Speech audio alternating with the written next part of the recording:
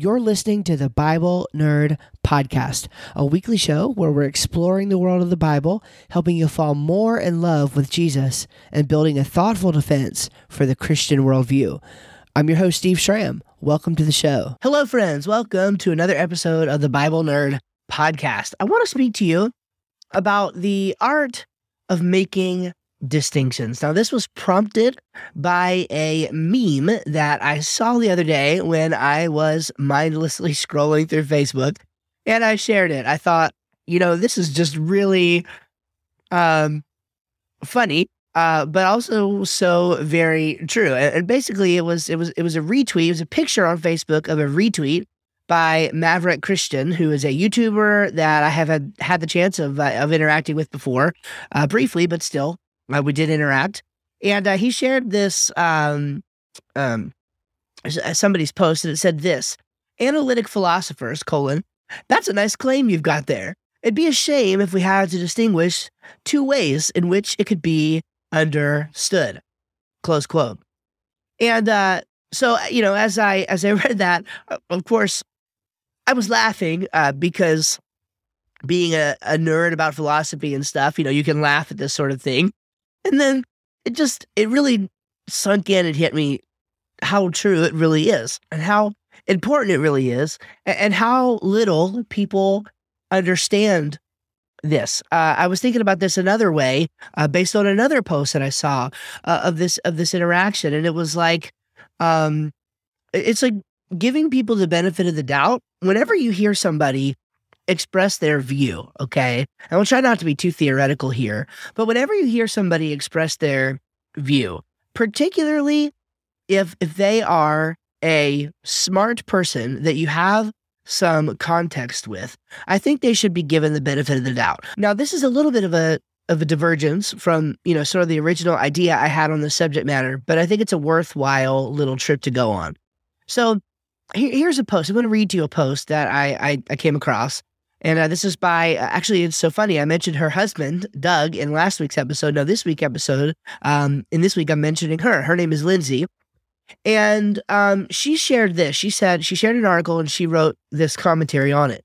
Personal testimonies can be useful in some ways, but they can't be the primary way we share the gospel.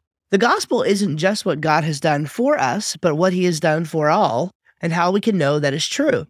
Christianity is inherently a claim about what is true, and that claim is based on evidence that supports it.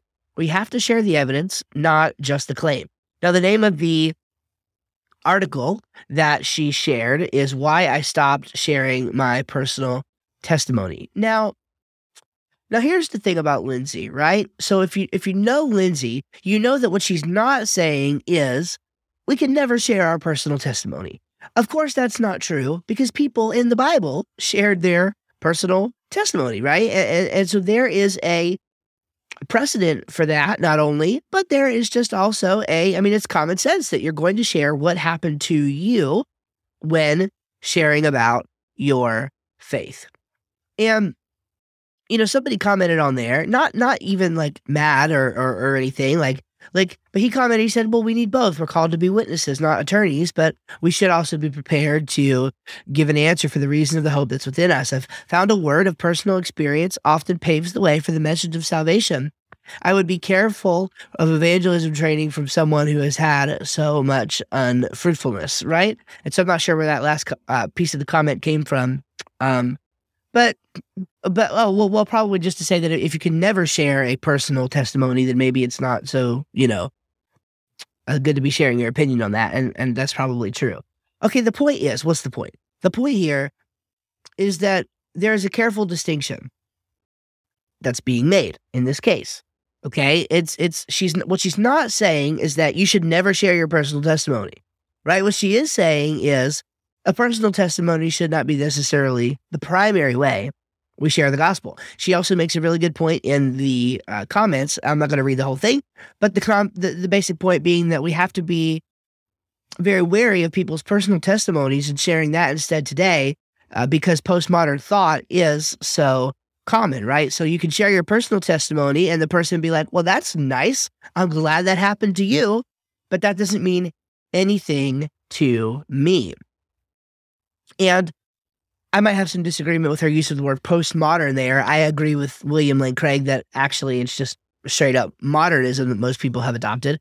Whatever. Nevertheless, that's way besides the point. Like, the point being that there's a distinction to be made there. And when you're reading other people, you need to really hone the craft of being able to make those distinctions. And when you're speaking and when you're sharing with other people, you should be meticulous and careful to make your distinctions. All right, I'm going to give you another example from an area of personal study that I'm currently digging into, and that is the doctrine of original sin. Now hang on with me, okay? I'm going to try not to make anybody upset here. I believe in the doctrine of original sin, okay? Now, when we say, so this is the problem. When we say the doctrine of original sin, most of us, because we're post-Reformation, because we're living in America, or wherever, like, most of us have a particular thing that we're talking about, a particular way the doctrine is formulated when we talk about this thing called quote unquote original sin. Okay. Now, I am reading a book right now that I'm thoroughly enjoying that has 5 views on original sin. I would highly encourage you to pick it up. It's good so far. I've finished through the first chapter, and I'm in a little bit into the second, in terms of the chapters that actually explain the different positions from the different authors. Okay. And so the first one that I read is probably the one that most people think of when they think of original sin. And I'm not going to go all into it, but to just give you the basic lay of the land is, in that view, original sin is sort of part and parcel with this notion of original guilt. Okay, and now I want to say tentatively, but I'm pretty well decided on it. But still, I haven't done enough study to say that I am, as convinced of it as I am of some other things. But I'm pretty sympathetic, and have been for a while, to the view that while original sin is true, original guilt is not, in the sense that I don't think the notion of original guilt can be sustained by any text in the Bible. That includes Romans 5:12. That includes 1 Corinthians. Like, I don't believe that those passages teach original guilt, in that we are actually guilty and culpable for Adam's sin. I believe we are guilty and culpable for our own sin. We are inevitably infected by sin. No one can save himself, etc., etc. But I don't believe that Adam's guilt is necessarily, something that we are morally culpable for. And so that's, honestly, that's even more detail than I wanted to get into.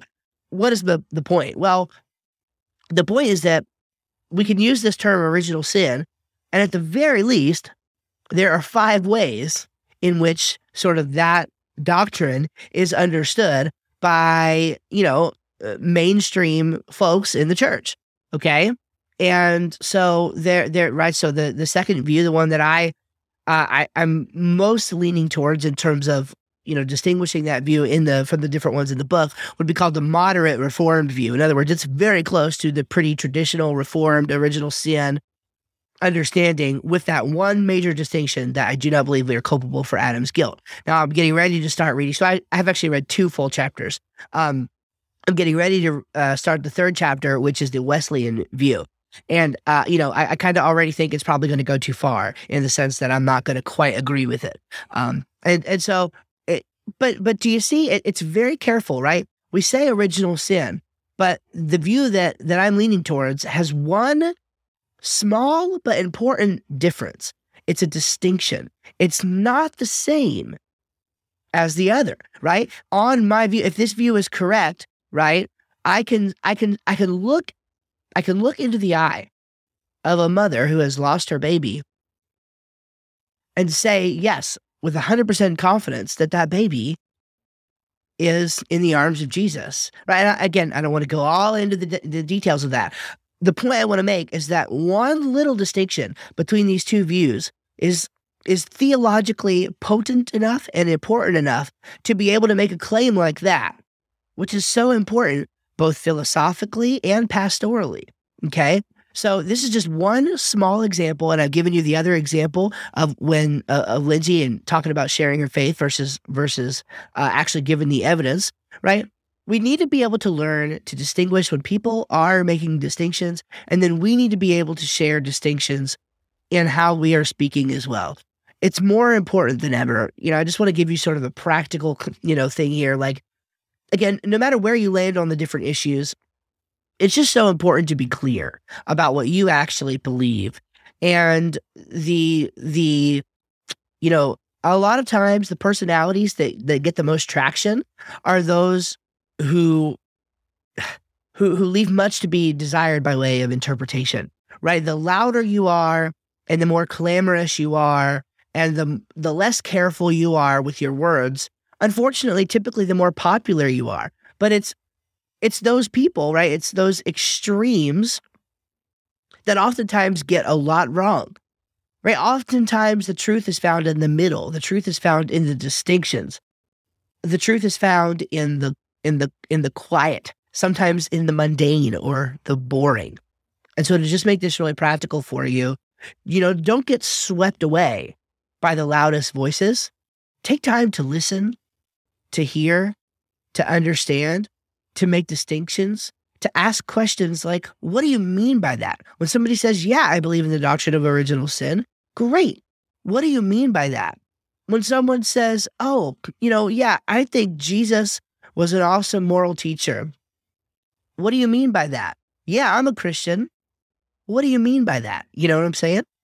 Really getting down to the nitty-gritty of what people believe and how they've come to believe it. And this is just, I guess, a sort of a natural plug to pick up Greg Koukl's book, Tactics. Still one of the very best books I have ever read in the subject of evangelism and apologetics.